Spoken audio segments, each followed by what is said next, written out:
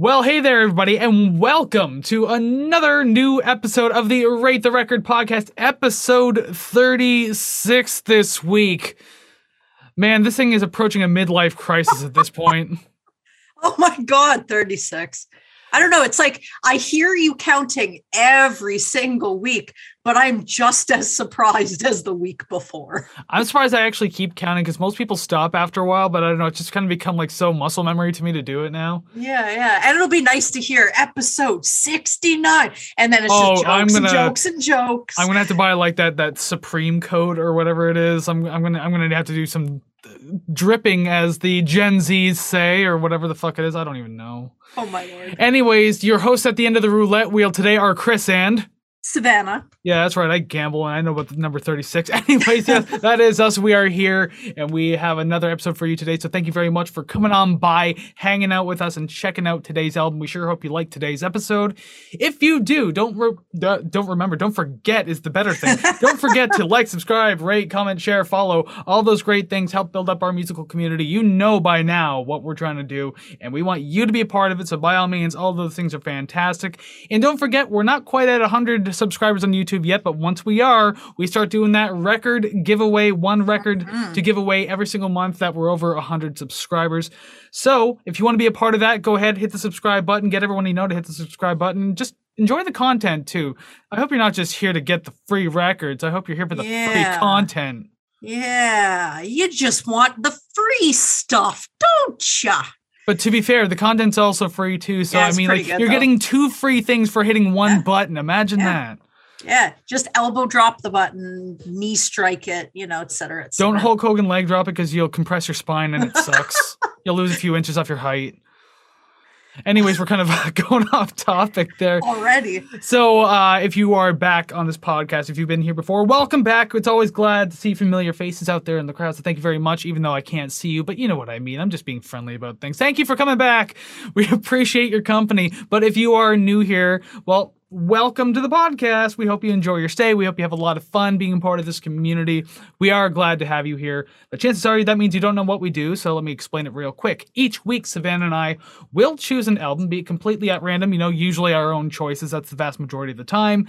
We also have special anniversary and occasion albums like this week's album, which we'll get into momentarily, and listener requests that not only have we done in the past, but we have one coming up really, really soon, so get ready for that.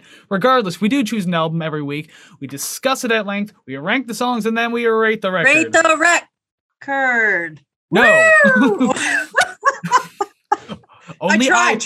Sit perfectly still. Only I may dance. I tried to get in there, didn't work. Yeah, you have to keep up with my pacing. We don't plan this. It's not how it works.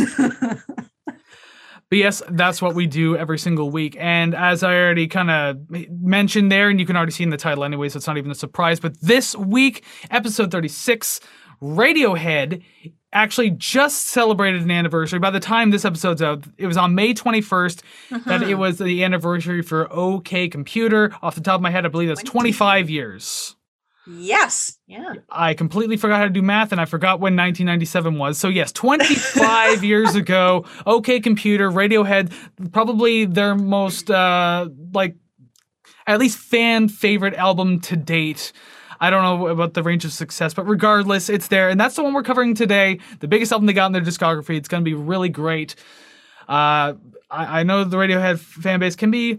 not all Radiohead fan base, but kind of like the Tool one we mentioned before, they can be a little pretentious with how much they just love Radiohead and this album. But I will say this, just to make sure we're all on the same level of being cool about things, talking about music, and just agreeing, disagreeing with each other. There is a disclaimer that we'd like to read at the beginning of every episode, and it is as follows. The following thoughts and opinions we're going to discuss regarding this album is strictly of our own personal interests. We are not professional music reviewers. We are simply two friends having fun discussing and listening to music. We encourage respectful discussion and friendly banter of each episode, but we do not condone and will not tolerate bullying or belligerence based on the opinions of ourselves or others. This podcast is a casual and for fun project, and you are welcome to take what we say regarding the albums we rate with a grain of salt. There we go. Clean and fancy as per usual. Kosher salt, the rock salt, whatever you want. Table salt with iodine. Iodine, is that what it is? Yeah. You know what? Something along the lines of that. Take all of it. I failed chemistry class, so I don't know. I just know words. That's all. Excellent. And even if you don't have them in the right order, at least you know them. Heck yes. So yeah, as I said, it's not the entire Radiohead community, but we all know there's those fans out there. So please don't be that fan. Let's just be cool about things. Let's just have fun with Rate the Record. So yes, as mentioned, it is Radiohead. It is the album OK Computer. So I think it's about time we find out. I mean, chances are we already know, but if you don't, let's find out a little bit about Radiohead. Radiohead was formed in Abingdon, Oxfordshire, England in 1985 after meeting while attending school together. Originally called On a Friday, the members chose their instruments because they wanted to play in a band together rather than a particular interest in a specific instrument. Under the On a Friday name, they played their first show in 1987, but not soon after, most members left their hometown to attend post-secondary education and didn't play a live show for 4 years. Radiohead signed to EMI in 1991 and a year later released their biggest hit to date, Creep. And side note, it was actually EMI who requested the band change their name, and they took Radiohead from the Talking Heads song of the same name. So Creep, the song I spoke of, was featured on their debut album Pablo Honey, released in 1993. 2 years later, they released their acclaimed album The Bends in 1995, which was followed up by OK Computer in 1997. OK Computer is Radiohead's third album, obviously. Released on May 21st, 1997 on Parlophone Records. It was recorded at multiple studios around England and was produced by Nigel Godrich and Radiohead themselves. The album spawned 4 singles: Paranoid Android, Karma Police, Lucky, and No Surprises. OK Computer is critically acclaimed and has been cited by some as one of the greatest albums of all time. Sales hit 2 times platinum in the United States, 4 times platinum in Canada, and 5 times platinum in the United Kingdom. The album scored a nomination for Best British Album at the 1998 Brit Awards, a Grammy nomination for Album of the Year, and a win for Best Alternative Music Album soon followed. Rolling Stone placed it at number 42 on its list of the 500 greatest albums of all time in 2020, but was previously ranked at 162 in 2003 and in 2012. I could probably go on, but I just don't want to take up this whole episode. Literally the entire chunk of, I guess not really awards, but pretty much just praises was far too long for me to just spout them off verbatim. So I definitely encourage you to look deeper into it if you're interested. That was like, I believe the episode was U2 that we did, episode 26. Yeah. Whereas like I had to like cut down so much of the accolades because it was like like this is like half an episode's worth right here. Yeah, and you're like, what am I missing? Is this too important to miss? Or I definitely just go. Long story short, it's a very popular album and it's gotten high praise all over the damn place. Yes, exactly. And there we go. And what was I going to say too about this album? I don't remember. Maybe it'll come back to me. I don't know. My memory's just completely gone today. That's fine. It always is. But I do remember that it is time to start digging into this album, though, so we can finally start talking about it. So let's do it. Song number 1, Airbag. You first, please. Supposing so, huh? All right. So I thought this song, I mean, really, realistically, this album kind of starts on like this really kind of cool guitar riff just to get everything kicked off. I thought that was really neat. And I also love it being matched with these like really crunchy, distorted drums. So I thought that was really great. The verse has this kind of like great kind of bouncy flow to it. It's hard to describe that properly. But I love how everything sounds great and just moves along really well. So I don't know. This so far kicking off very well. I'm going to be honest, and aside from me having to fix my screen here, there we go, as if I didn't show up prepared. Okay, so To be fairly honest, my first listen, I didn't like any of this. Didn't care much for it. It's definitely exposure therapy because I pushed through and I listened to it many more times. Okay, I like it. It's not bad. The bass peaks in here and there, and it does kind of make it more noticeable when the bass isn't there, because when it comes in, you're kind of like, oh, hello. And then when it's gone, you're like, oh, come back. But then when it comes back, you're just like, it's that much more impactful. And I didn't like that at the beginning, but I kind of understand why it's like that now, and I like it. I don't really know if this is a good album opener, although I do like how it's kind of, I guess, a little bit more heavy than the songs that are going to come after it. So it was kind of a good start, although mildly misleading. I thought we were going to get more of this right away, but they made me wait. I did find the song sound a little repetitive from the get-go. It wasn't really touching my soul, but I did add an editor's note and wrote, this song is far better now that I've listened to the whole album. And I did add 1 point after listening to it a couple times. So that 1 point's better than none. Yeah. And like I had mentioned to you off mic that not everybody likes coffee the first time they try it. They just have to have that in them to try it again and again. And eventually, maybe you start to love it. Yeah, and I also said the same thing about beer. Again, it's like you think adults are so dumb for drinking this stuff, but then suddenly it's like you find yourself drinking the same mug the next day. Yeah, and you're like, this is great. How do people not like this? So I mean, to be fair, that technically exists in stout beers. You can get that coffee flavor in the stout. Gross. But yeah, I'm from this one track, I'm fairly optimistic. I finally remembered what I was going to say about this album, and it actually comes in the form of one of my notes. I'll get there in just a second because I only have 2 more notes about this song. I do like in the second verse how you have these like reverb kind of like quick pick type of guitar happening in the background and everything. I thought it made everything feel really dreamy. Very nice touch to kind of let the song flow a little more too. And sonically, this song is just super pleasing overall. Mm-hmm. I don't know. I really started to enjoy it. So yeah, my next point is just a straight out blanket statement. I'll kind of go in and out of what this point is and what I was originally going to say about the album. So basically, as far as I'm concerned, like I'm not intimately familiar with Radiohead's discography. Like I know quite a bit of it and everything like that, and I know like quite a huge chunk of songs.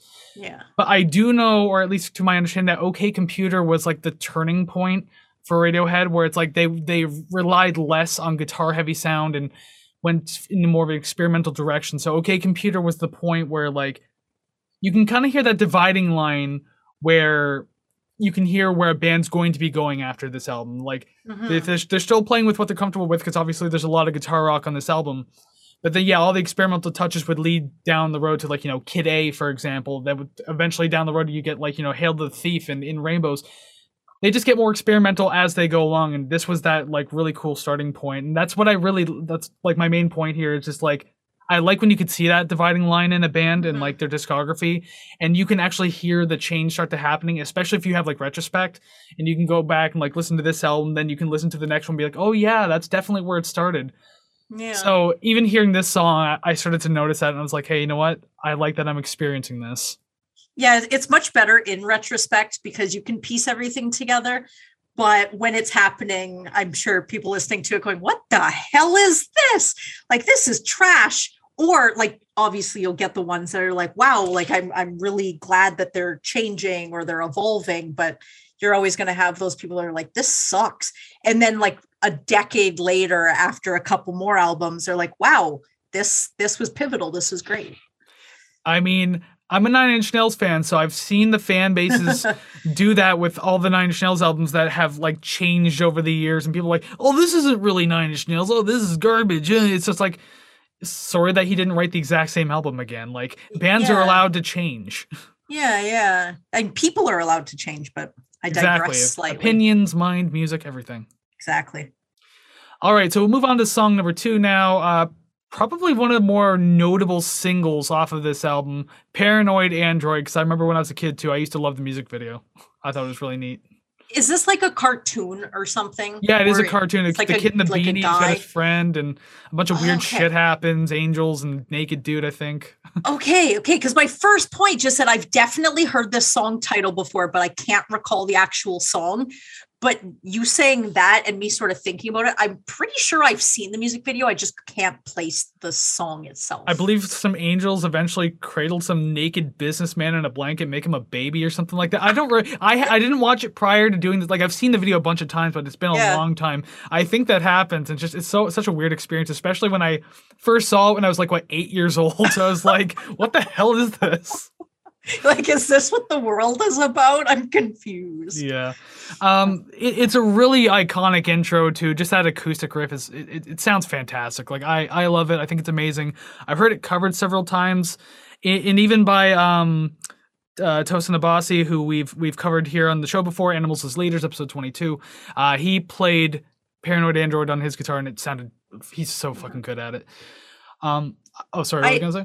I just have a quick question for you. Every time you reference a past show and you say what episode it was, do you just know that, or do you write this down and have it next to the camera? I have it more or less memorized because of, like, behind the scenes, pulling back the curtain a little bit, I do keep a lot of stats on the episodes in our Google Drive. So, I mean, with that, I remember the placement of certain things and everything like that. And also, like, I do the YouTube stuff, the thumbnails, so a lot of the numbers will stick in my head. Eventually, I'll forget, and I've actually forgotten the order of a few, but I mean, for the most part, I remember. Okay, because it comes out so smoothly. I'm like, he has to have that written down. So I just wanted to ask that. I'm a stats guy. What can I say? Nerd. Okay, continue. Helps the show. I do love the auxiliary percussion that fills in the verses because it's just layered with auxiliary throughout all of the verses, and I think that's really good. And I also like the aside from just the acoustic riff itself, like these touches of like wavy, clean electric guitar that you hear kind of going through the riffs. It drifts out in and out a little bit. It's a nice little like atmospheric texture to kind of throw into the song that already has like tons of layers to it, but just, I don't know, certain things stand out more than others, and I think they sound great. The acoustic parts behind the verse, I guess it maybe is sort of the intro. Well, I guess not really intro. I would just say behind the verse.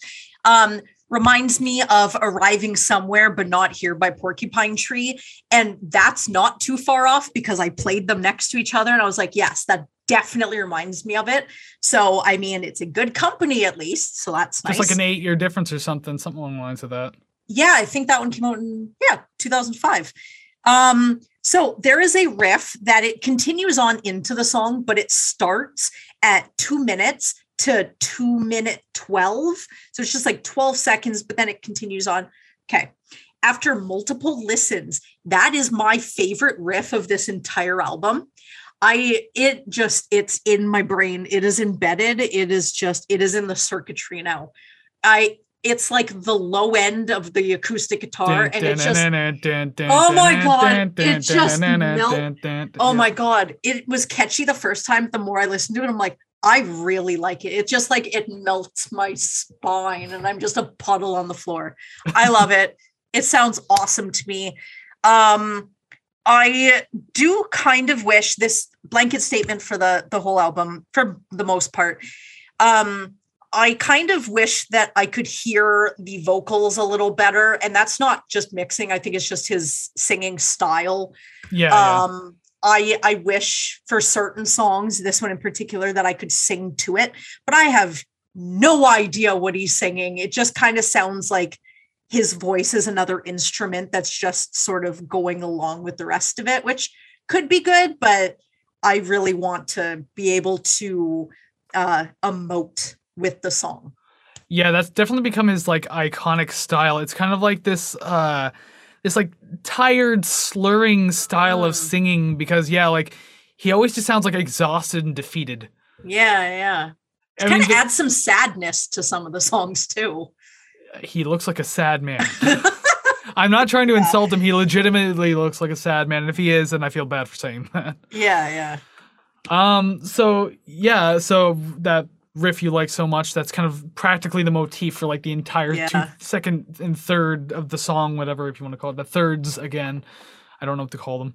But anyways, there's a guitar solo in the middle that feels really unorthodox in there, but at the same time, it still feels very interesting and fitting. And it's in the middle of like the heavier movement of the song as well. So I think it just kind of fits it well. And on that note too, like the song takes a lot of emotional turns, like throughout the entirety of the song, because there's a lot to feel, I guess. It's great how it manages to blend all these moods together so well.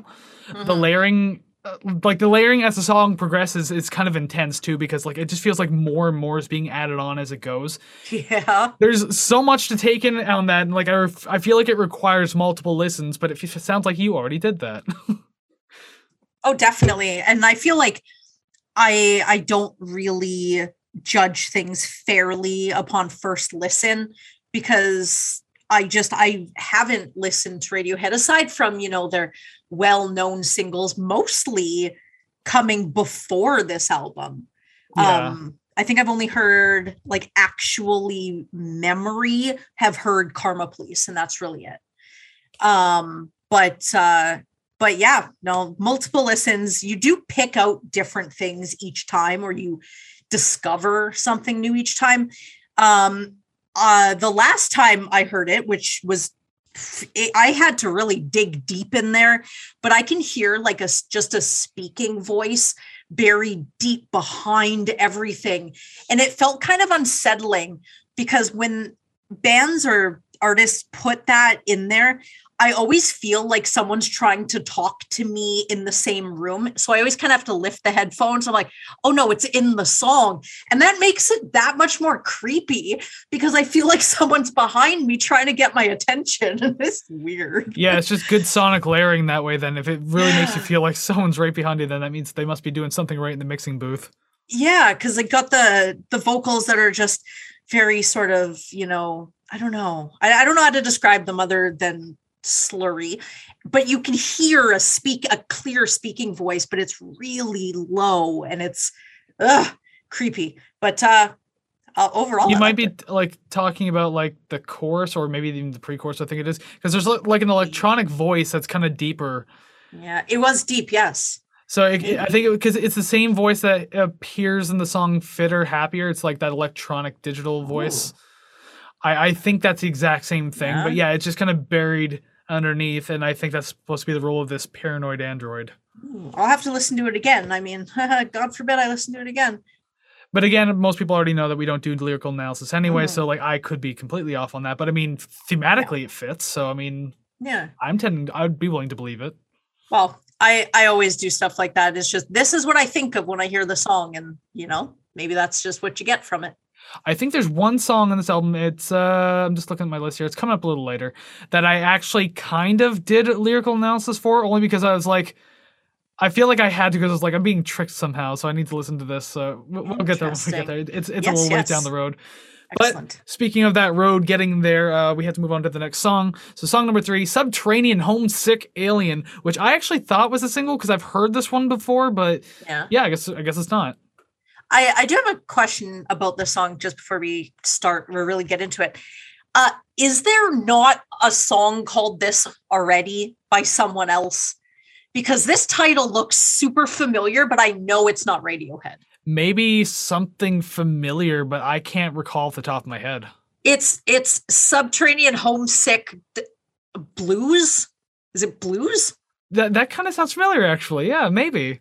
Because as I'm typing it, I typed that and I was like, no, hold on, this isn't it. And then I just typed Alien, but I did, truth be told, did not bother to Google it. Well, so tell you what, you tell me what you think of the song and I will quickly do a search on my phone for it. Okay. So just going back with the vocalizing again, I hear more of the lyrics than I have the last couple songs. Although I don't analyze lyrical content, I still just want to be able to hear more than just sort of, I guess, I just call it vocalizing because I'm not really sure what he's saying, Speaking of not understanding what people are saying, Subterranean Homesick Blues by your favorite artist, Bob Dylan. Bob Dylan! Subterranean Homesick Blues! I'm singing the blues because I'm homesick in the subterranean. Is that the one where he has the cards in the video? That's also entirely possible. I'm not 100% certain. I know the video you're talking about. I just don't know the name of it. Okay, it's all piecing together. Also, hanging when you said, with an alien. Oh my God, please kill me. It keeps coming back. I should not have fucking brought this up. as soon as you said not knowing what they're saying, I was like, oh, for fuck's sakes, I know exactly what this is. Anyways, yeah, I just want to hear more of the words because, like, I don't want to analyze them. I just want to relate. I just want to feel that connection, you know? Yeah, yeah. I thought the composition of this track was perfect for like the theme or title, I guess you want to go along with, because like the first bit of the song for a little while sounds kind of lonely. But it also makes a lot of use of these like really unusual kind of like otherworldly sound effects like on guitars and everything. So I thought that was really cool. So it really kind of plays in that idea of a homesick alien. Like I thought it was really cool playing into that with sound. And like, I don't know, I guess on that note too, yeah, the song is kind of dreamy also, just kind of like the parts of the first one as well. It kind of makes me feel like I'm drifting a little bit. It's very smooth and atmospheric going through this whole thing. So I really appreciate the songwriting in this one. And like, although the choruses don't exactly pop, I don't know, yeah, they feel like a little underwhelming, but at the same time, like, it works for the feelings being given in this track. So I don't know. There's still a lot to appreciate about the song and just how it's being composed, but like, yeah, at the same time, just parts of it didn't pop out too much for me. I agree with that. While grand scheme of things, like I like the song, I would listen to it again. Same. I didn't find the song very interesting. It does feel like that there's just sort of a lot going on, and I have sort of a hard time discerning what is what, and I can't really put it into words because I feel like a lot of it is atmospheric or sort of drawn out sort of sounds that is very, very difficult for me to separate from the rest of it in order to talk about it. So all I can say is just sort of, I agree with the sort of dreamy feeling, but it did kind of seem very to me. I guess I liked it more than you then because Yeah, I didn't exactly find the song boring. I do really like the song actually. Yeah, I don't know. I feel like realistically this whole album, not just the song, but this whole album is kind of ahead of its time. I mean, like 1997, I mean, there was probably things like it out at the time, but because OK Computer has stood out so well and stands up really well even to this day, I mean, I don't know, I appreciate a lot more about it in that sense. And then songs like this, just kind of like using these really unique sounds and like style of layering and everything like that. I don't know, it really makes me appreciate it more. So that's kind of adds to the excitement, I guess. It's not like exciting, like energetic, but it's just like, oh, this is fascinating. This is a unique approach to this song, like blah, blah, blah, that kind of thing. I think some of it for me is definitely reliant on tempo, where when it is such a sort of slower tempo that it's just kind of like, okay, like when are we going to get there? And instead of a high speed train, I'm like sitting in the back of a rickshaw and I'm like, okay, I got places to be. Bring me there now. There's a song coming up later on the album where I think you might have that same note. Oh, I don't doubt it. Oh, we'll get there eventually, but we'll move on now to a song that's not that, but it very well could be. Number 4, Exit Music, parentheses, for a film. So I don't really know what I was hearing, but to me, it sounded like crowded beach noises. It kind of sounded like waves, people talking, sort of clamoring. To be honest, I was just waiting for a seagull to start crying, which did make me laugh inside. This song didn't really touch me like I wanted it to. Not that way, pervs. I wrote sort of an analogy. It's like a cream that's just not absorbing into my skin. Like I'm just trying to put it on, but it's just not getting in there. I don't know. Maybe it's the slower tempo again that is just like, I don't know. Yeah, I don't know. Yeah, maybe, I guess, because we clearly feel two different ways about the song. Yeah, well, yeah. I already feel like this song is like tremendously more intimate than the previous tracks that we've had so far. Because I mean, like you have like Tom York's vocals who are just like up front, and they sound really like tired, but it's like just kind of like right next to you type thing, singing directly at you. Like there's no filter or anything. It's just kind of there and very in your face. it really tends to drive that emotional spike a little further because like this obviously sounds like a sadder type song. Mm-hmm. But I don't know, because of that it works, although it's weird to use the word jarring in this song, but it only is because like the vocals haven't been this upfront so far, so just suddenly like it's like he took 2 steps closer to the microphone type thing. Yeah. You're just kind of like, oh, okay, hey. Yeah. You're like 6 feet, bro, please. And yeah, you were mentioning like the weird background sounds. Like, yeah, it just sounds like sample looping. And that's got to be what it was. It really continues to build like an unsettling tension in the song because there's kind of a tension being built in this song that I actually kind of like, even though it's I don't know if it's weird to say that, but I don't know. I like what they're doing with this song, like just building imagery and storytelling and everything like that. So it works really well. There's also like this kind of like choir synth thing that you kind of hear in the pre-chorus a little bit. It sounds like a little abrupt and choppy in its presentation, but there's like something kind of endearing about it, and it once again just feels very unsettling. It works with all of this imagery being built so far. And like just kind of like an off note, I guess, but it's songs like this, and there's a few others on this album too, where you can really hear where bands like Muse get their influence from. I can hear it in the vocal styling. I can hear it in the writing. Like, I know Muse also does, like, faster, heavier stuff, but, like, I mean, I don't know. I feel like Matthew Bellamy heard this song in 1997. He's like, I got to write a song that sounds like this. The only thing I know about Muse is I'm pretty sure he dated or married Drew Barrymore, I think. That was Tom Green. No. Kate Hudson. I think Kate Hudson. That's it. Yes. Yeah, they're all the same. That's all. I've never heard Muse before. You never heard like Stockholm Syndrome or anything like Hysteria? Maybe if it was on the radio, but I didn't know it was them. But I couldn't name any Muse song that I've ever heard.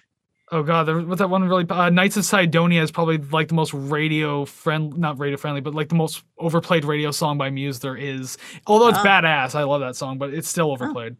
Interesting. We should do them sometime. You hear that, audience? Go ahead and request a Muse album. Please, none of the new ones. One of the older ones, please. I beg you, please. Oh my God. Like Origins of Symmetry or something, please. Maybe Supermassive Black Hole. Definitely Absolution. Anyways, that's going way off topic here. Anyways, I found that there was just so much happening, like panning, mostly ambient atmospheric sounds with, the sad wailing vocals. Like you do feel that emotion. The crunchy overdriven bass really doesn't do it for me. And it kind of kicks me out of whatever scene the rest of the song was trying to paint. It just, I don't know. It just kind of kicked me out of it, I guess, lack of better term. I guess I have one last note. The acoustic at the beginning was all right, but it just adds to the, this is so slow feeling that I felt the first few times I listened to it. And that feeling didn't really fade too much. Well, to be fair, too, like you didn't really know coming into this, but like Radiohead aren't exactly known for like their big pick-me-up style songs. Like they do have them, but those are the only ones I've heard. Well, yeah, because like they'd probably play better on the radio and everything like that. Although then you have like Fake Plastic Flowers, I think the song's called. Oh God, I don't even remember. Trees. Fake Plastic Trees. Yes, that's it. I was thinking of the song The Last Flowers or something like that. But regardless, yeah, like you have like slower, quieter songs. Then you have like No Surprises as well, which is kind of like quieter-ish song. Mm-hmm. But yeah, like a lot of the heavier or at least more intense ones are definitely radio singles. Yeah. So when you actually sit through an album, you'll get a lot of not that. Yeah. See, I didn't know what to expect, and I've only heard sort of I use this term loosely here, but like the more poppy, sort of friendlier songs, I guess, a little more upbeat. So listening to these slower ones, I'm like, oh my God, is this different? Is this different because it's a different album? Is this actually the type of music that they play and they only released these ones for the radio for a specific reason? It didn't really paint a accurate picture of the band itself starting on this album. Well, and to be fair though, they were in the middle of like this big metamorphosis for the band. Like this was like entering the cocoon at this point before like, fucking bursting out with your wings and shit. Yeah. So yeah, like if it's weird to pick an album to be introduced to Radiohead with, because like all of them start sounding so different from the previous. Yeah. That's like saying like In Bloom was your introduction to Radiohead, then you go back and listen to the Bends, you're like, what the fuck? This is two different bands. Because like In Bloom was just like crazy experimental. Yeah. But anyways, we will move on from that now because I mean, like, there's a lot of Radiohead to talk about, and I mean, it's unfortunate because I wanted to show some merchandise because I have 2 Radiohead albums and none of them are OK Computer. I do have Hail to the Thief though, which is one of my favorites, but that's kind of I digress. Anyways, song number 5, Let Down. I was thinking it would have been an appropriate time for a pickup because, like, as we were just mentioning, like, there's not a whole lot of that in this album. Yeah. But I guess I was let down. Ha ha ha ha. Then I wrote, and then after that I wrote XD like 7 times. Haha, get it? Joke. Funny. Anyways, let's keep talking about the song. Yep. So far, no, that's the only pun I have. I promise. Oh, thank God. So far, it's like the least standout track on the album. It's almost like an alt contemporary type track, like, you know, you hear like a contemporary rock radio or something like that, which I'm not. Yeah, you'd probably hear it, but like not me. I don't listen to, well, I would mention a radio station, but like anyone outside of Hamilton wouldn't know what the hell I'm talking about. So whatever, you know, contemporary rock. I'm talking like I don't even know. I'm so unfamiliar with that genre. I do like the tom heavy, like percussive progression of the song. I think that's great because it carries it very well. I like how everything has like this wide open acoustic feel to it too. So like, I don't know, it's a very expansive sounding song. I feel like this track would have been better later on in the album. I don't think this is the appropriate place for it. But I mean, it is what it is, and I'm not going to rate it like lower because of where it is, but I'm just saying it probably would have gotten a better mark had it been later because like, oh, okay, we're coming down now, so a track like this works. Yeah. But yeah, so I don't know, I wish it was somewhere else on the album. And only one more note, like really, the interesting addition of computery noises towards the end of the song, probably the more standout part of the track, but not really all that exciting enough to like boost it up too high. All right, so I'm going to start with that note. I'm going to piggyback on that. The computer noises seemed so out of place in this song. It was at the end, but it was only in one other spot, maybe a minute before the song ended. So it wasn't really touching upon a theme within the song. It was just sort of maybe leading into the next song. So they kind of jump started there. I don't know. I found that at least this one sounds a little different. Perhaps it's the tambourine to add a little bit of light to what seemed so far to be kind of a gray start to the album. It, to me, is kind of sad and I guess moderately introspective. I heard some sort of 60s jangle pop to this. Very appreciative. I very much like that. Again, we differ in our opinions, but you know what? I'm cool with that now. Hated it at the beginning. I've settled with it now. We've been differing opinions for 36 episodes now, so I mean, you better get used to it at some point. Well, yeah, but what you don't see is after we stop recording, I have this pillow with your picture on it, and I just punch it every time. Regardless, I feel flattered that you have something with my face on it. Well, that's it. I'm throwing it out. Even if it's violent, I didn't know you felt that way about me. Moving on. It does start to get a little slower in the middle. And just to clarify, when I say that it's slow, it doesn't mean that nothing's happening. It's just kind of repetitive to really get where it's going. It's just slow in pace. Yeah, the computer noises. Otherwise, I don't mind this song at all. I would play it again, for sure.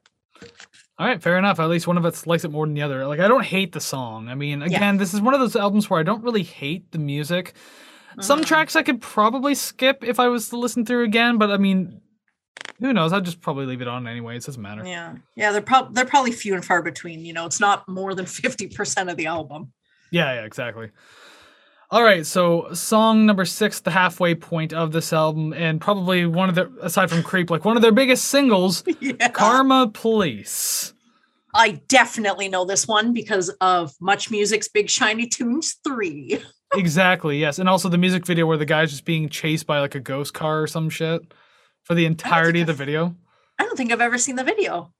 I'll pitch it to you in like 5 seconds because that's all you need. So basically, this guy wakes up in front of a car with its headlights on, like a dead road in the middle of night, and just starts slowly going towards him. And he's just running away from the car the entire time. That's the entirety of the video. And Tom York's in the back seat, just kind of lazily watching and singing as it's happening. Interesting. That's the entire video. But yeah, it's hard not to be biased on this one, like just considering like how extremely familiar we are with this song. Oh my God, yes. I like the piano, and I think that it adds something to the album that just hasn't shown up so far. So it is pleasing to hear. I definitely agree with the familiarity and possibly skewing my opinion on it. But I mean, I liked it when I heard it the first time. I like it just as much, if not even more, because of that familiarity where you hear it and you're like, I know what's coming up. It's like a nice warm blanket of comfort because you've heard it so often, you know? So I like that feeling. I definitely see why this was a single. Incredibly marketable. I can make out mostly all of the lyrics. Don't know what he's saying, but at least I can hear discernible words. I like that. I feel connected to it. And the addition of the oohs and ahs, whether real or if it's like, you know, a synth keyboard. Oh, it's probably real. It's probably Tom York being very atmospheric as per usual. It would sound hollow without them. It fills it out very nicely, and it's not obnoxious and it's not unnecessary. It's very complimentary. Well, and as I've said with this album already, like it's been great with its layering. So I mean, like song's another example of that. How, yeah, there's a lot of deep layers to it, but they all kind of play a part in what they do. Mm-hmm. Yeah, with the song too, it obviously, yes, as you already said, it's very like memorable. There's a reason why it's a single in the first place. And I mean, like, even with the hook, this is what you get when you mess with us, like the clearest part of the song. But I mean, like, I don't know, there's something very striking about those lyrics, especially sang in a quiet voice too. I don't know, just sounds really cool. I like it. I don't know. It's like menacing.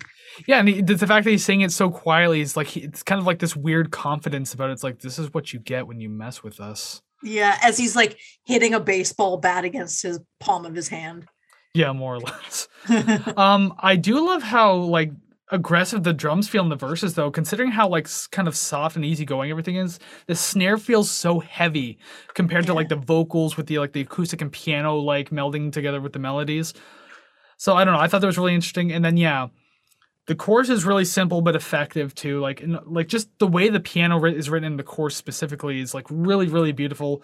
Yeah. It's kind of like an Ugly Duckling scenario in a way. And like I had to think about this for a little bit because as compared to like the very silky flowing acoustics and, you know, the background singing and everything like that with like these exhausted vocals once again from Tom York just sounding that way naturally. The piano stands out sounding really strange, but it also manages to make it one of the best parts of the chorus and maybe even the song period. Like just the simple melody of the piano just sounding so strange. It stands out on its own with that. And I don't know. It makes the song just that much better though. Because without that little individual notes playing along in the chorus, I don't know if it would have been a better song. I doubt it. It's better for the way it is now. Yeah.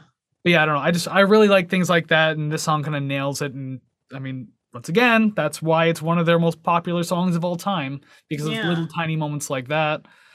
And like the entire second half of the song too feels so grand as the sound is like constantly expanding, and like everything just kind of carries out like this moderate reverb to it, so it feels bigger and bigger and bigger as it goes. And then it goes into the noises at the end, and it just kind of makes it feel like a weird dream scenario where it's like everything kind of just rings out into this like weird noisy thing that's kind of like dying down in pitch.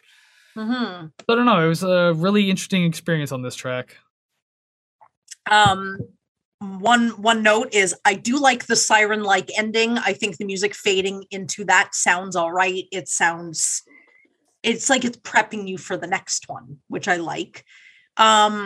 Now, my favorite part of the whole song, you know, piano aside, I really like the embellishment on the last line of I lost myself.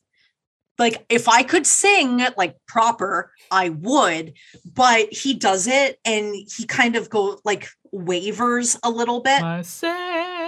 Yeah, that. I really liked it. It added something that wasn't in the rest of the song because he sings it the same way and only sings it that way once. And it's the very last time. So you can kind of hear that sort of eagerness. And I like that a lot. It's very good. It touched my soul. It's always good when a musician does that too, because like, if you can differentiate, like, whether it be like a last chorus or verse or something like that, you do something just slightly different with it to, like, really make it stand on its own and just be like, this is the final time you're going to hear this. Mm-hmm. So yeah, that works out really well. And yeah, it sounds great when he does it. Yeah, I liked it. All right, so we'll move on to the second half of the album, but we're going to start by not scoring the song or track, I guess, Fitter Happier. Because it's kind of, to those of you who saw the Tool episode last week, episode 35, it's the same idea as the song Harry Man Back for off the album Anima, where it's kind of just like, you hear this digital voice talking, there's a little tiny bit of music, but it's not really enough to count, and there's nothing to really score, so we're not going to go ahead and do that. Yeah. Although I did write one note that says, "Don't tell me what to do, Stephen Hawking." What? Hold on. My ignorance is showing. That's not him, is it? No. Okay. It's just computer voice. Okay. I'm like, because I know nothing about this. I'm like, is this a joke or is he being honest? So if Stephen Hawking, they would have had to pay a lot of money to have Stephen Hawking appear on their album. You could really just do it and just say it's him. It's fine. I think he had like a patented voice system with his little computer there. If I'm not mistaken, I don't know. Just credit him as Stephen with a V, Hawkins with no G or anything. Stephen Hawkins. There's going to be copyright infringement in there somewhere, I swear to God. It's a name. All right, so song number 8 now, the one we can actually start scoring again. Electioneering, which Google didn't correct me when I was typing this, or Word, I should say. Microsoft Word didn't correct me when I typed in this word, so apparently it's real. Interesting. That, or maybe it's just recognizing it as a song title. I don't know. But yeah, song number 8, Electioneering. There's something incredibly like post-punk or maybe even indie about this track. I don't know, this song feels like it could have come out somewhere in the early 80s. Maybe just like in that whole era of like Joy Division type thing. Yeah. A lot of it. Okay, it sounds like you want to say something because I just saw your hands do this. Like you're excited. No. You said punky. One of my notes says this sounds a little punky, and it's a nice change from the sadness. Yeah. Well, at the very least, post-punk. I mean, it's similar to punk, I guess, but it's just slightly different, a little more poppy in that sense, I guess. Yeah. I just like when I'm on the right track. When you say something that I thought, I'm like, all right, I was listening to it properly. I like how that insinuates that you think everything I say is correct. So thank you very much for instilling me with that confidence. You know what? If it keeps me on the show, I'll say whatever you want. Suppose so at this point. Can you say that Mr. Bungle beats out Tool? No. Then you're off the show. But goodbye. Tool wins. Have we addressed that at all yet? Like, not this episode, no. Okay, sorry to cut it off. Then I'm gonna say this really quick just to put it out there because last week, if anyone was watching, Tool tied directly for first with Mr. Bungle's California. So at the point of recording this has already been settled by the time this episode's out. But at the point of recording this, we put a poll up on the Instagram stories, the Facebook story, and on TikTok. And as of this moment, 34 votes have been put in, and it's 17-17 apiece in the fan vote. So he's at the point of recording this have not decided who the number one album of all time is. They're kind of just overlapping each other. So by the time this episode's out, though, that should already be decided. Hey, so just a quick editor's note here. So basically, this was finally determined after recording this episode on a Friday afternoon. I did a coin toss since the votes were still tied, and it turns out Tool's Anima is now the number one overall video on our channel. Granted, it's still tied for first with Mr. Bungle's California, but image-wise on our tier list, it is number one. Not in this episode, though, as we haven't decided it yet, but next time for episode 37, it will be fixed. It better be Tool, and if it's not, I will eat my hat. And I will have to go purchase a hat to eat. Just make a hat out of beef jerky so you'll actually enjoy it. Oh, hell yeah. Just wear a bucket hat full of beef jerky. But no, because you still have to eat the hat, though. Just make the hat out of beef jerky, and that way you can just eat the whole hat and everything's fine. Anyways, we're talking about beef hats. Where have we gone with this podcast? But yeah, so it's just funny to think that by the time this is out, we'll already know, and everything I'm saying is irrelevant. But I just want everyone to know what's happening behind the scenes and how chaotic it's been for the last week. Like, I really want to just say, like, vote for this, vote for that, but like, it's completely irrelevant. It's too late because it ended Friday at midnight or Thursday at 11:59 p.m. If it hasn't been decided by then, on Friday morning I'm going to record a coin toss, which if it has to come down to that, you'll have already seen it on social media. So just saying that right now. It's literally going to come down to influence it. But I'll make sure there's no cheating or anything to it. Like no cuts, no edits, no nothing. Just flip, done. All right. So yeah, Electioneering, as I said, a very post-punky kind of track. A lot of energy is being brought back with this track as well. So yeah, there's your pickup that you were mentioning a little earlier too. Yeah. I like how this one feels kind of messier overall. So I do like that feeling about it. I really enjoy that. And like the last minute of this track is also really fun too. I mean, like you have like the energy, a bit of intensity to it, and really just like a lot of noise overall. So they're kind of just going nuts with this one, which I appreciate. Interesting track to have on here. Not my favorite on the album, but there's a lot I do appreciate about it. This one immediately puts a pep into my step. Like you said, it does sound sort of, I guess, sloppy in a way, but to me, it sounded like the guitar was kind of sounding like it was trying to catch up with the rest of the song, whereas lagging a little bit, but still within the confines of the bars, you know what I mean? Maybe it was just a little heavier in the front of the bar where the rest of it was maybe back half heavy. I don't really know how to explain that. But I, even with the squeals and slides, I enjoy the song. I still wish I knew what the hell he was singing. I just want to sing along and not just make primal grunting noises because that's literally all I can do. I really liked that the song slowed down just to start up and get right into a solo. That was cool. I kind of felt like my car was slowing down and then I just pressed the gas and just flew off again. I enjoyed that a lot. I really dig it. And yeah, it's definitely in the top half of my ranking for sure. Yeah, you tend to have a trend with songs like this that are just like a little noisier, messier ones just kind of stand out to you a lot more.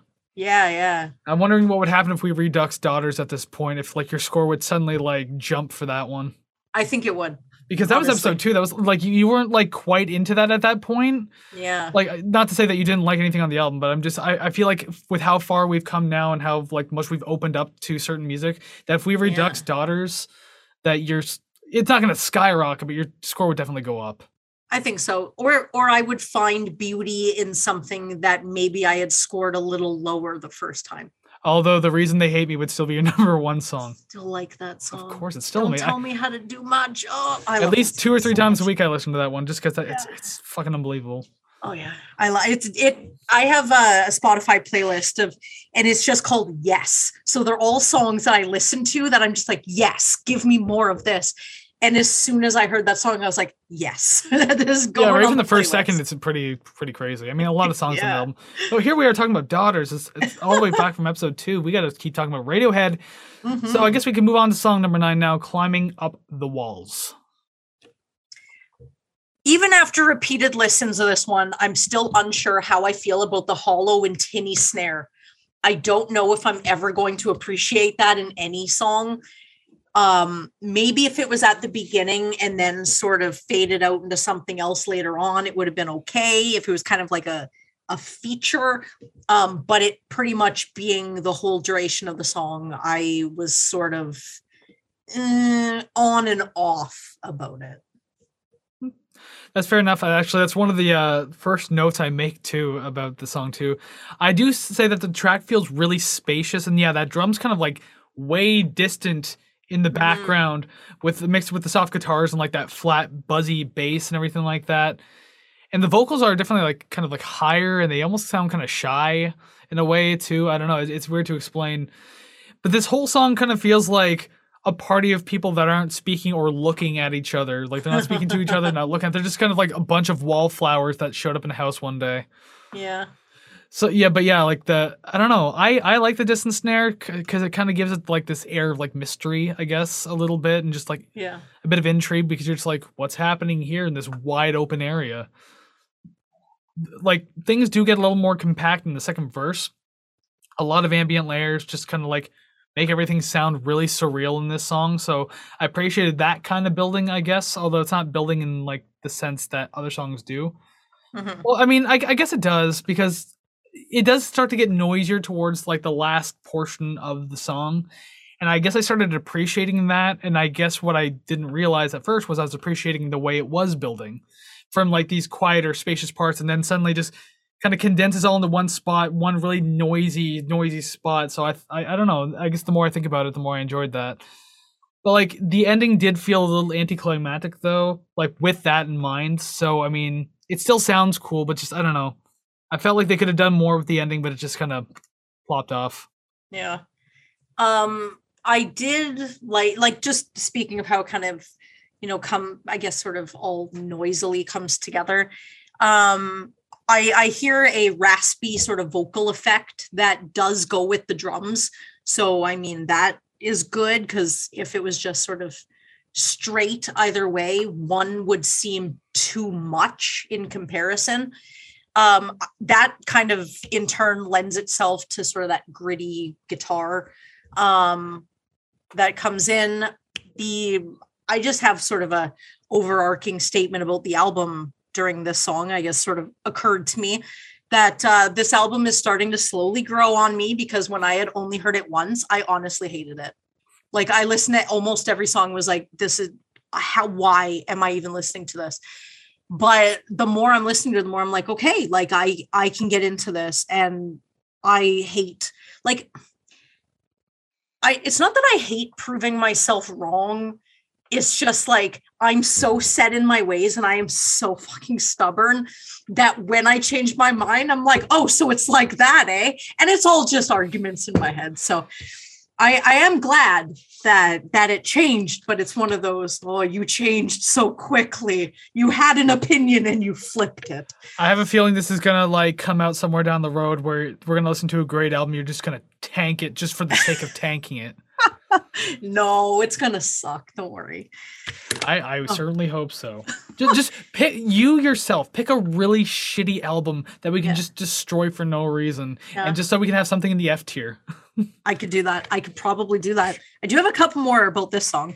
I had mentioned this earlier, but I find that they do use a lot of slow whole notes to fill out the sound.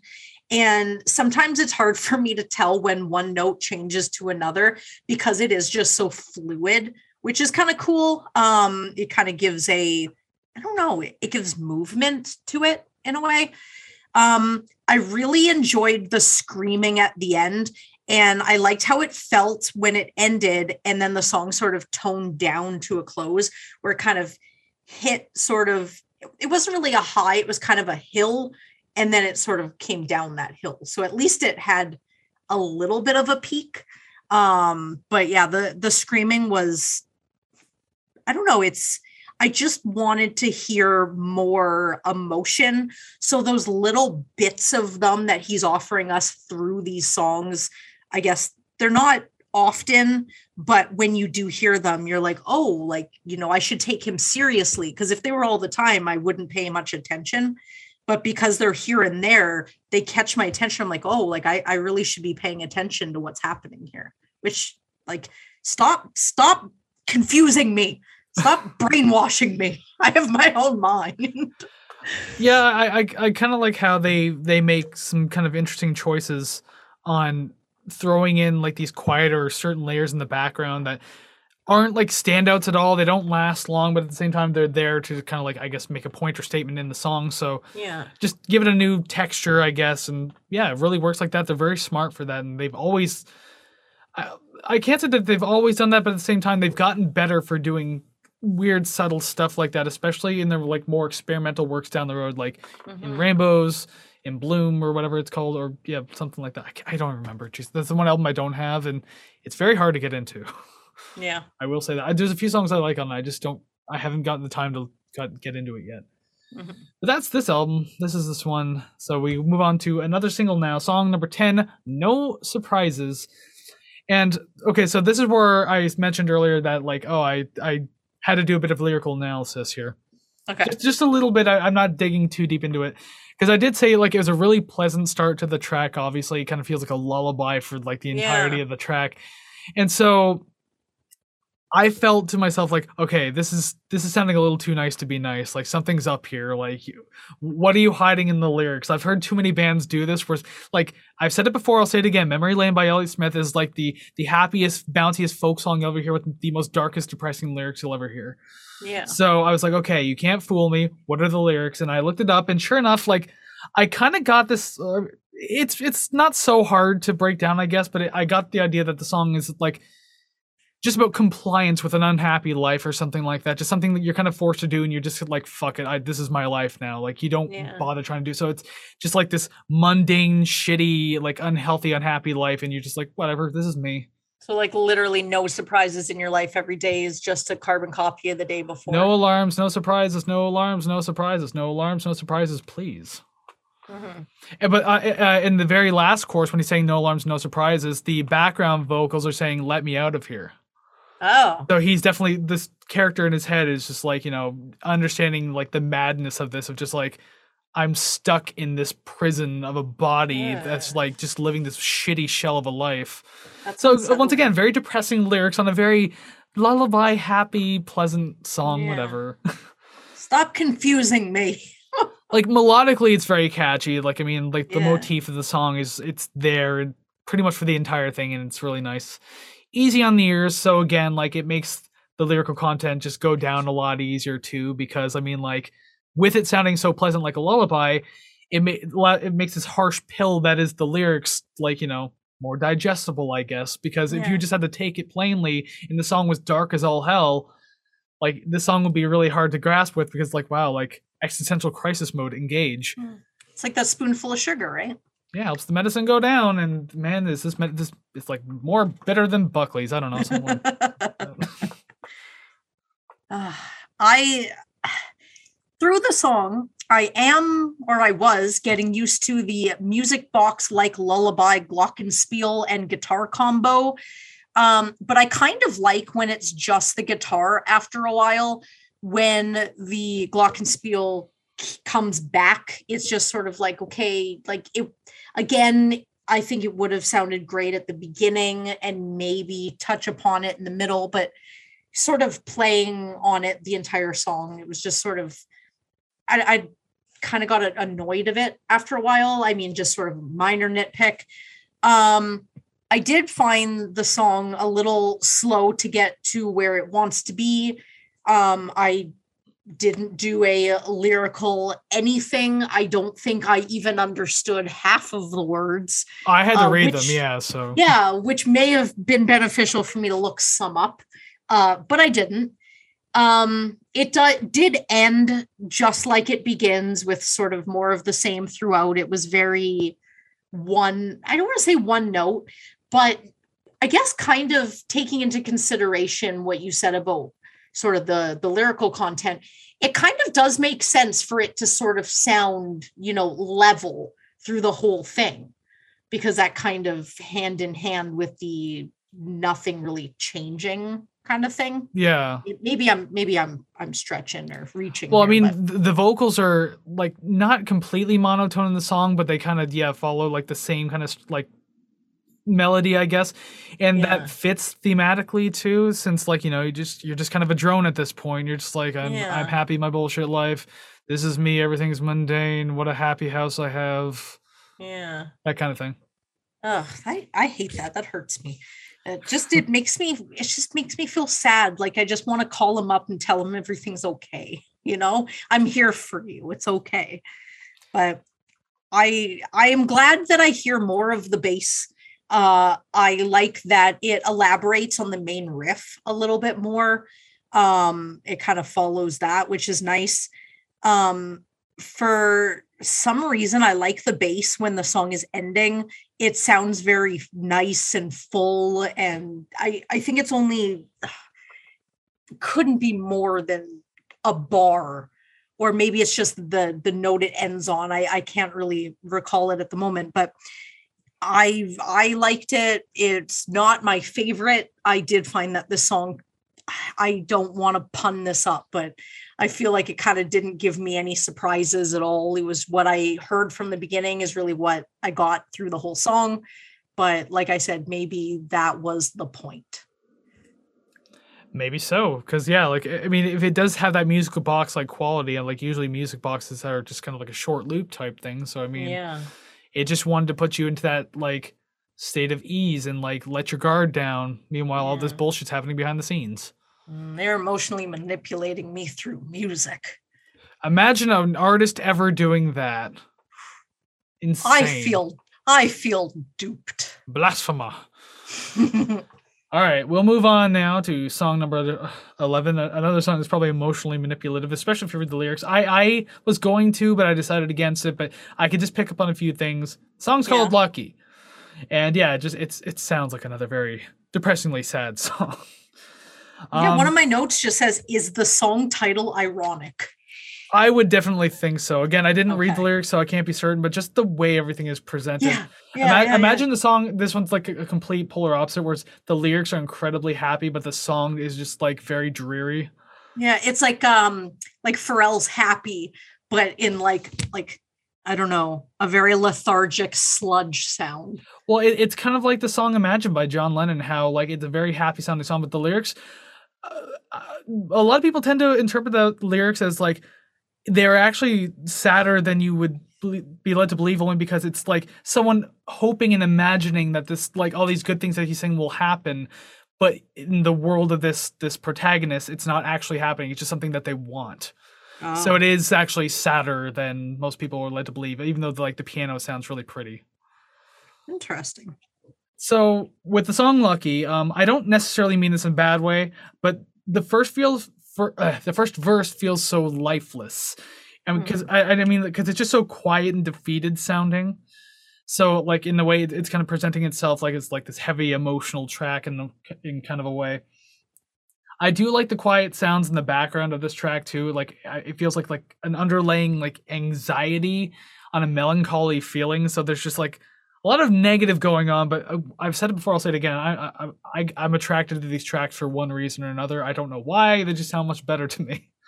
Yeah. So yeah, I definitely appreciate stuff like that. And the chorus sounds great too. I really like it. I love how it progresses and how it sounds. But I like the higher sounds that are either like an affected guitar or vocals. I can't determine what. It's probably guitars. But it's just like a nice little extra texture of sound to have. And so just finding, once again, little things in these songs that I'm really enjoying. Mm-hmm.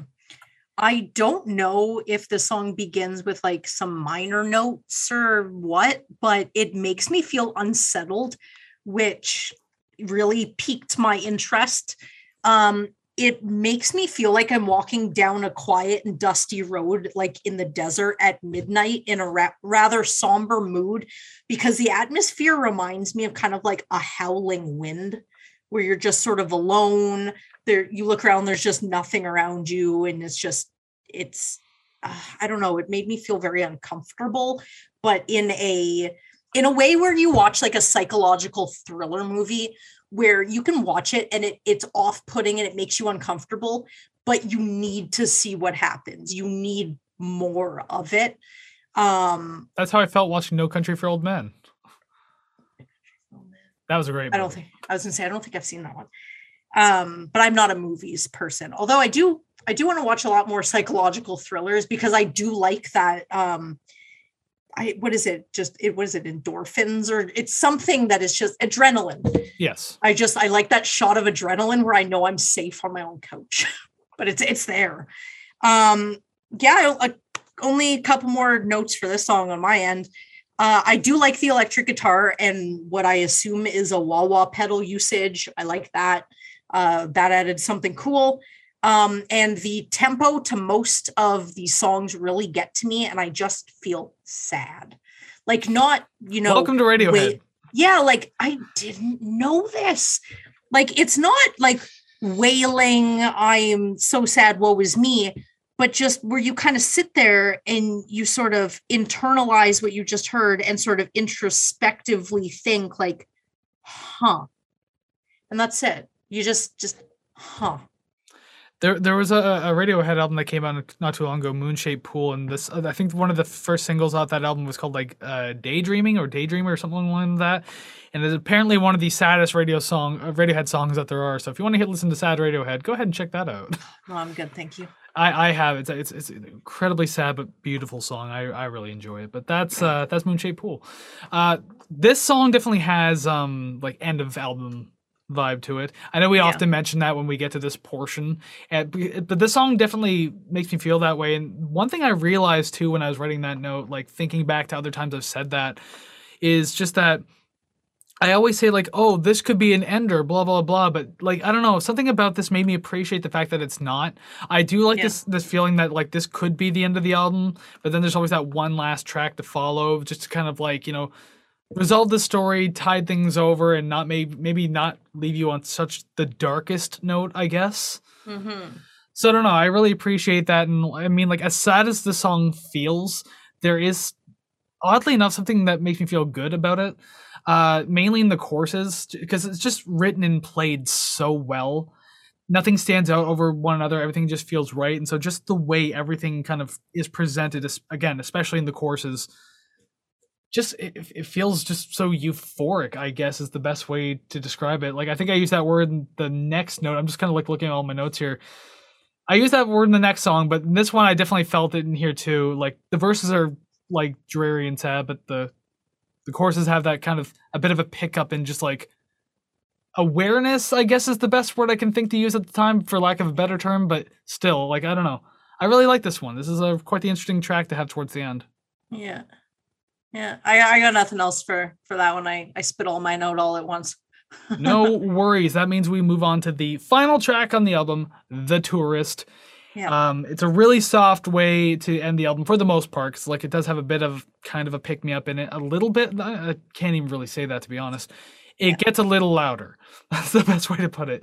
But then again, like expecting a booming hurrah from a band like Radiohead probably isn't really expected, so can't be too surprised with the end of this album, I guess. Yeah. And yeah, I do use the word euphoric here too, because this song feels really euphoric in its presentation. It's kind of like a reward for making it all the way to the end. Yeah. It's like that finish line that you run through and everyone cheers for you.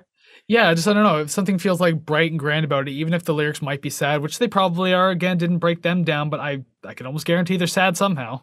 Yeah. It still feels like a bright finish. First note. Why are there so many slow songs on this album? The slowest song on the album, by the way.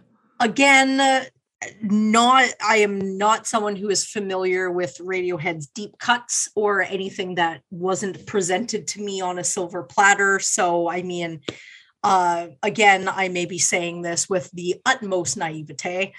To me, it does reek of last album track. It does have that sort of, you know, okay, you know what, we're playing this song as the band's packing up their gear and, you know, we're done. That's it. It does kind of have a waltzy feel. I don't know if this is in like 3/4, but I was trying to count it out. I only got to 3. I can only assume. That's possible. I didn't count, so I don't know. Yeah. 3 minutes in and I really got nothing. I just like, I don't know. I didn't connect with this one at all. Yeah, that's fine. Like, I mean, it's mainly a wrap up anyways. Mm-hmm. And I do kind of have a note that kind of ties into that a little bit. It's my last note. This is my second last note, is that like I was back and forth on having such a slow pacing for this song. Like sometimes I feel like a dirge might have been faster than this one tempo wise. Mm-hmm. But it still felt fitting and right. But yet, like, I don't know, it felt like it was dragging at some point. So even right now, I'm kind of like, I don't know how I feel about it, but at the same time, like I don't hate the song, so that must say enough about it. Yeah. And my final note is that the ending made me feel like I was left behind. Yeah. Because like the music was just kind of happening, and then it just kind of vanished out of nowhere. And with that, the final sound you hear is like the hit of the bell, that small little bell. You suddenly realize like you're left alone in your room, staring at a wall, realizing you're probably disassociating while listening to this song a little bit. And then you realize the album's over and everything's quiet. So it's one heck of an experience, I guess. Yeah. I excuse me. I wrote that I think I am mentally fatigued from this album, and I'm sure that with repeat listens it will get better, but I'm not going to lie. I thought Radiohead was more rock than this, and this completely knocked my expectations loose, and I don't know if that's a good thing. I still feel like there's so much more that I need to delve into to really make any sort of judgment on the band or their songs in general, because this is only just a snapshot in time, right? That's why they tried to do like a departure from those first two albums, because like as they started expanding their sound and experimenting with different things, they wanted to get away from that rock sound. That's especially why they hated Creep, or that they still hate Creep, I should say. Yeah. So yeah, like I could see where you would have been fooled, especially thinking like, you know, again, you hear Creep, maybe you hear My Iron Lung, Karma Police to an extent. Yeah. And then you listen or to High like and Dry even. Yeah, even so, even with that too. Kind of a ballady type song, yeah, it's another one. But then yeah, you get into like their more experimental cuts, like All I Need from like In Rainbows or something like that, or Mr. Magpie from In Bloom, or just Bloom. I kind of don't remember what the hell that album's called. Regardless, In Bloom is Nirvana, but I don't know if something morning. Maybe that's the song. King of Limbs. That's the name of the album. Someone already wrote in the comments, because I already mentioned this album earlier. Someone probably already wrote in the comments like, "Oh, it's King of Limbs, dumbass." I know that now. Thanks. Okay, and if you haven't written that and you heard him say that, please write it in the comments. But now you're just writing it in spite of me. But yeah, King of Limbs has a song called Morning Bloom on it, but it also has Morning Mr. Magpie, and I really like that song. But yeah, like those are really like weird experimental cuts as compared to like the more rock-oriented tracks. Yeah. So I only have a couple more notes about this one. The song did feel like it kind of took forever to get to where it was going. Even at the end, it didn't really get to a large explosion after all that buildup. All I got was a triangle hit or whatever bell, and that was it. And then my last note just says "woo," period. Well, that's what I said. Like that's when you kind of like come out of it and realize like, oh, I've been staring at a wall this whole time just listening to this track end. Like, yeah. I'm alone in my room now and the album's over. Everything's quiet now. It's awkward. Well, yes, I guess that's going to wrap it up too, because that's all I really have to say about it as well. So that would bring us to the end of OK Computer, one of the more iconic albums out there right now. We actually got through it. Yay! And hopefully you did too. So thank you very much for joining us on this journey through OK Computer. If you do like this album or you like what we did with it, remember, like, subscribe, comment, rate, share, follow, all those great things. We want to know your opinions about this album, how you feel about it. You heard everything we have to say about the songs. What do you feel about the songs? Go ahead and let us know. But there's also more you can let us know, like your song rankings and your album ratings, because it's time for us to get into those things now. Woo! Yeah, we got to get into this before. Actually, no, I'll just do it now. Boom, above our heads, screen has changed randomly. Surprise, gotcha. Anyways, there's names, there's numbers, and we got to put song titles in there. Yeah, I'm kind of curious about this one, because I do have 3 question marks on my list. Ooh, and the rest are X's, aren't they? Yes, they sure. I rarely have check marks. I don't feel as confident this time around. Yeah, I wouldn't. Let's just say we will match 2. 1 because I believe it, and 2 because I'm optimistic. If we're gonna follow patterns, realistically, this is gonna be 0. But I'm gonna say 1. I'm just gonna straight up say 1. All right. I don't know. Just the way we're talking about the songs, I have 3 question marks, but again, those are never really solidified. So we'll find that out right now. Again, we're only ranking 11 songs because we're not doing Fitter Happier. So yes, out of 11. So song number 11, Let Down. The Tourist. The Tourist. And just to make sure, where the hell is it on my list? Yeah, that one was an X. It's fine. All right. So number 10, No Surprises. No Surprises. There's the number 1. And that was a question mark. Yeah. Depending on what you say about songs, like I'll either have an X or like cross out and like write a check mark afterwards, just because I'm just like, I don't know, maybe she liked it, maybe she doesn't like it enough. Maybe it'll match mine. It's hard to say. That one was definitely one of them. Oh yeah. Number 9, Climbing Up the Walls. Exit Music for a Film. Exit Music. Okay. Exit Music was an X. Number 8, Electioneering. I know that one's gonna be higher on your list. Subterranean Homesick Alien. Turanian. I know how to spell that. Anyways, there you go. Number 7, exit music. Lucky. Isn't For some reason, I've adopted some lucky? sort of accent, I think. Good job, Madonna. Yeah. Oh, God. Have you seen her recently? Her scary TikToks, her scary face, and the Oh tree growing my- out of her vagina. Yeah, I've seen it all. Oh my God. Have you heard about the tree thing? Oh my God. Was it an NFT, NFT? Oh my Lord. She birthed the tree from her naked vagina. Oh, I mean, it's but like a she 3D also- one. She also said that a lot of thought and care had gone into the. I'm Liar. sure. And also a lot of mushrooms, probably. Anyways. You can tell a lot of care didn't go into her face. Ha! Anyways. Number 6, The Tourist. Oh, number 6, climbing up the walls. Climbing. Okay. Number 5, Karma Police. Paranoid android. Let's see here. We can still match on one, but I can tell you right now we're not going to. I promise you we won't. So I think we've gone to just one. That's it, right? Yeah, no surprises. Yeah. My number 4 is Lucky. Airbag. Told you. So Airbag. So hey, I got it right. At least one's better than none. I'll take that. Number 3, Paranoid Android. Let down. You know what my other 2 are, and the order probably. I'm already forgetting one of them. I know what one of them is, but I forget the other one. But that's fine. Number 2, Subterranean Homesick Alien. Karma Police. That was it. Yeah. For some reason, I forgot their biggest song. Yeah. And yeah, I know what your number 1 is, but my number 1 is Airbag. Electioneering. What an interesting choice. Yeah. Well, that and Karma Police had the same score, but I was a little bit more intrigued by Electioneering. Maybe because I haven't heard it. Maybe it's brand new, but you know what? Doesn't matter. It's where it landed and I like it. It was a bit of a noisier, messier track, and you like that kind of stuff. So hey, it definitely works. And Karma Police is very clean. So I mean, yeah, you put them up together and boom. It's very indicative of my personal life. Just messy, sloppy, and no one knows where it's going. Ah, yes. You got to love how just everything fits into that little window right there. Yep. Alrighty then. Well, that's what we think about the songs. That's where we rank them. We got 1 at the very least. So hey, that's something to talk about, I suppose. I mean, we already did. We have to do more talking though about album ratings. Hopefully this one's not 83.25, so we don't have a 3-way goddamn tie. Oh my God, imagine that.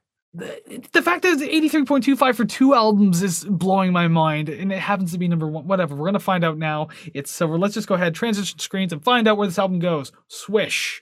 Woo.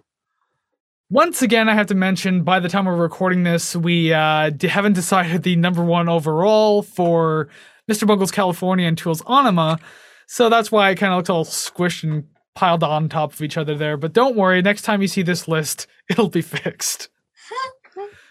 I mean, that's what you get when 2 albums score 83.25. What are the fucking odds? Stop it. Anyway. That's wild. Yeah, no, so now we got to throw Radiohead in the mix. I doubt it's going to hit that high, but the idea is it's going to fit somewhere on this list, and that's what we're going to figure out right now. So, is it your time to go first? I never remember. I don't know, but I will. Anyways. Oh, you know what? I went first last week because you ripped the Band-Aid off for Bungle. I remember that. Okay. Ah, yes. So I guess a you get to go monumental first. time it was. Yes. Now, despite all of the things that I have said and sort of my first thoughts on this album, I actually rated it a 70.91, which after all is said and done is higher than I thought it was going to be. But I'm actually kind of proud of myself for sticking it out and giving it a chance, just a chance in general. I gotta say that's actually tremendously lower than I thought you were gonna rate it. Yeah. I thought mid-70s for sure. I was like, that's got to be a thing. Yeah. I just found the tempo just too slow for my preferences, but that's the good thing about music. It's personal to each person, and that's what I got from it. Yeah, I'm supposing so. So 70.91, you say? Yep. Absolutely. Okay. So, I mean, obviously, I guess I showered a little more praise on this album, but regardless, I did rate it higher. But yes. I also didn't A-tier it, though. It is very close, 79.54%. So it is That's not pretty too bad. high. No, yeah, not really. And I mean, overall, it's going to hit like dead middle in the tier list because it comes to 75.22%. Between Tripping Daisy and Animals as Leaders. Wow, that's still. I always think when I hear like 75, it's gonna be like somewhere down, like TV on the radio, Kate Bush type area. But so it's gonna be like up here somewhere, huh? Yep. Or right there, exactly. Really, realistically, and I'll fix that later because I don't want to have to shrink everything down again while we're still here in the episode. But there you go. Yeah, Radiohead, middle of the road B, but high up on the actual list itself, like aesthetically. Mm-hmm. By the way, I'm going to ask you now that we're still like here on the air and everything like that. How do you feel that Kevin Gilbert's been knocked out of the top 5? It hurts me, but the fact that he was there to begin with pleases me more than I can even express, because it not only was it my opinion, it was someone else's that had never heard of him before. So the fact that it was top 5 with someone's input that had no prior knowledge or experience listening to him, I feel pretty good about it. So even that brief stint, I'm all right with it for sure. Sounds good. But now he's in the company of many great bands, and now including Radiohead. Mm-hmm. You know, it's funny how we've stacked up that B tier for so long, but we just had a long string of A tier albums, so I can't like make fun of the B tier anymore. Yeah, it was going on for a while there, but yes, we are back to the B tier. Radiohead's OK Computer has now found its way like pretty much not aesthetically in the middle, but numerically in the middle. Yeah. 75.22%. I thought it was a pretty great album. You thought it was good, I guess. Yeah, it has sort of set me on this this thought that I actually should give Radiohead a chance, because just, I don't know, it just never sort of struck me as something that I should listen to, but listening to an entire album, I'm like, I really want to see what they did before and after this. I can point out a few tracks that I think you'd probably like. Yeah. There's actually a note about that we can't talk about here on camera that I'll have to mention to you off camera because it has to do with bonus content. Yeah. Oh, I know exactly what you're talking about. You do, because we got to discuss that soon. But regardless, we're not discussing it now because we're at the end of the episode for the day. What an episode it's been. Iconic Radiohead album celebrating its 25th anniversary. So happy anniversary, Radiohead, with OK Computer. And we hope that you liked this episode too. So thank you very much for making it this far if you indeed have. And if you have, you can go ahead and show us how much you like it by like, subscribe, share, comment, rate, follow. All those things really help build the musical community. You know what we're trying to do, and we want you to be a part of it. Remember, when we hit 100 subscribers, we're going to go ahead and start giving away records that you've heard on this show. So not just random records, like records that have been on this show. So yes, you want to get a part of that, help us hit 100. And every month that we're over 100, we're going to keep doing it. So get on it. And also to everyone out there in Audioland, hello, if you could do a favor and leave a really good rating and maybe a good comment. Help boost us up in the ratings over there in Audioland, so more people can discover us, listen to us, and be a part of the community just like you are. Be very much appreciated, because if you're enjoying us, why not leave us a nice rating, huh? I think that would be a great, happy, nice thing to do. That's what we're trying to do with this community anyway. Hell yeah. Or if you don't really want to go to like Apple Music, whatever, and sort of leave a comment there, YouTube, leave us comments there. We read every single one of them. And I just want to know, if you agree with me, if you disagree, if I missed something, enlighten me, please. And especially with this one. And if you notice, we do respond to the vast majority of comments. So by all means, you want to interact with us, that's probably the best way to do it. Yes, please. You can also find us on our socials. You can find our emails. You can find everything over at ratetherecord.ca. We do have our social media, our Facebook, Instagram, TikTok, ratetherecord@gmail.com. All of those links can be found over at ratetherecord.ca. And if you want to request anything, just go to ratetherecord.ca, and it is literally one click to a form. Fill out the form and your request is in, and we shall oblige. Can't promise when, but it will be in a timely manner. Yeah, the idea, because I'll kind of pull back the curtain a smidge too. We just got a brand new request recently, and so we have one coming up in the next couple of weeks, but then we have one coming up in about 4 or 5 weeks after that, because we don't want to put requests too close to each other, but so just spacing them out like a little bit.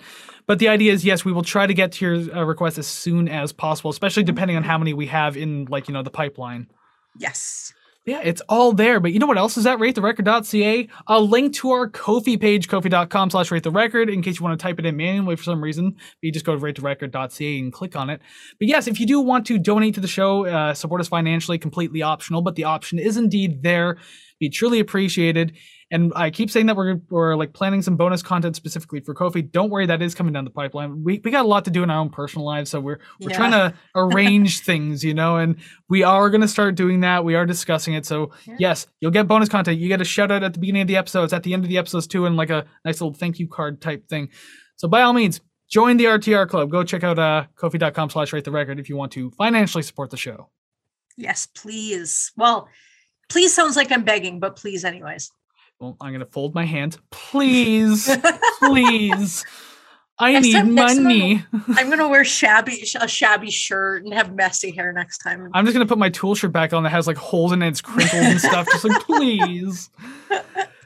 Oh yeah, what an episode it's been. But just before we let you go, we like to give a little hint of what to expect next week on the show. And next week we go back to Savannah's picks. It's been a few episodes since we've had a Savannah pick. Yeah. So we are there now. So she's going to tell us a little bit about what to expect next week. Are they siblings? Are they lovers? Did they change the trajectory of music at the time? Did you just give it away? Probably. Was it about the music or just the aesthetic? One member is enjoying a successful solo career even to this day. I just want to let you know. I just want to let you know. So as you're putting the album in the tier list and we got the waiting room, if that fucking blurred out album didn't give it away enough, I don't think I gave too much away. I know a couple of people personally that when we had Mr. Bungle's self-titled album in that list, they immediately was like, "Oh, you got Bungle coming on the show." I'm just like, "Oh, you'll have to find out." Well, because that clown head is fucking like, you're trying to keep it all vague. Like, you'll have to tune in and find out. They're like, we know our beat. Oh, dude, I'm still trying to be all mysterious about it. It's like, yeah, you read my poker face. Yeah. My poker face. That's okay. Next week, Lady Gaga. Yeah, apparently so. Are they lovers? What is she, schizophrenic? Okay, fine. It's the Lady Gaga and Tony Bennett album. Ah, yes, the Lady Gaga Experience. I thought you were going to say Bradley Cooper or something like that because of that movie or whatever. I didn't even see the movie. Anyways, that is the end of the episode for today. You pretty much know who's coming next week. So go ahead and join us for that. But until then, go listen to some awesome music like Radiohead's OK Computer, because it is like a very iconic album after all. Go listen to some awesome music and we will see you again next week. So take care, friends. Bye-bye.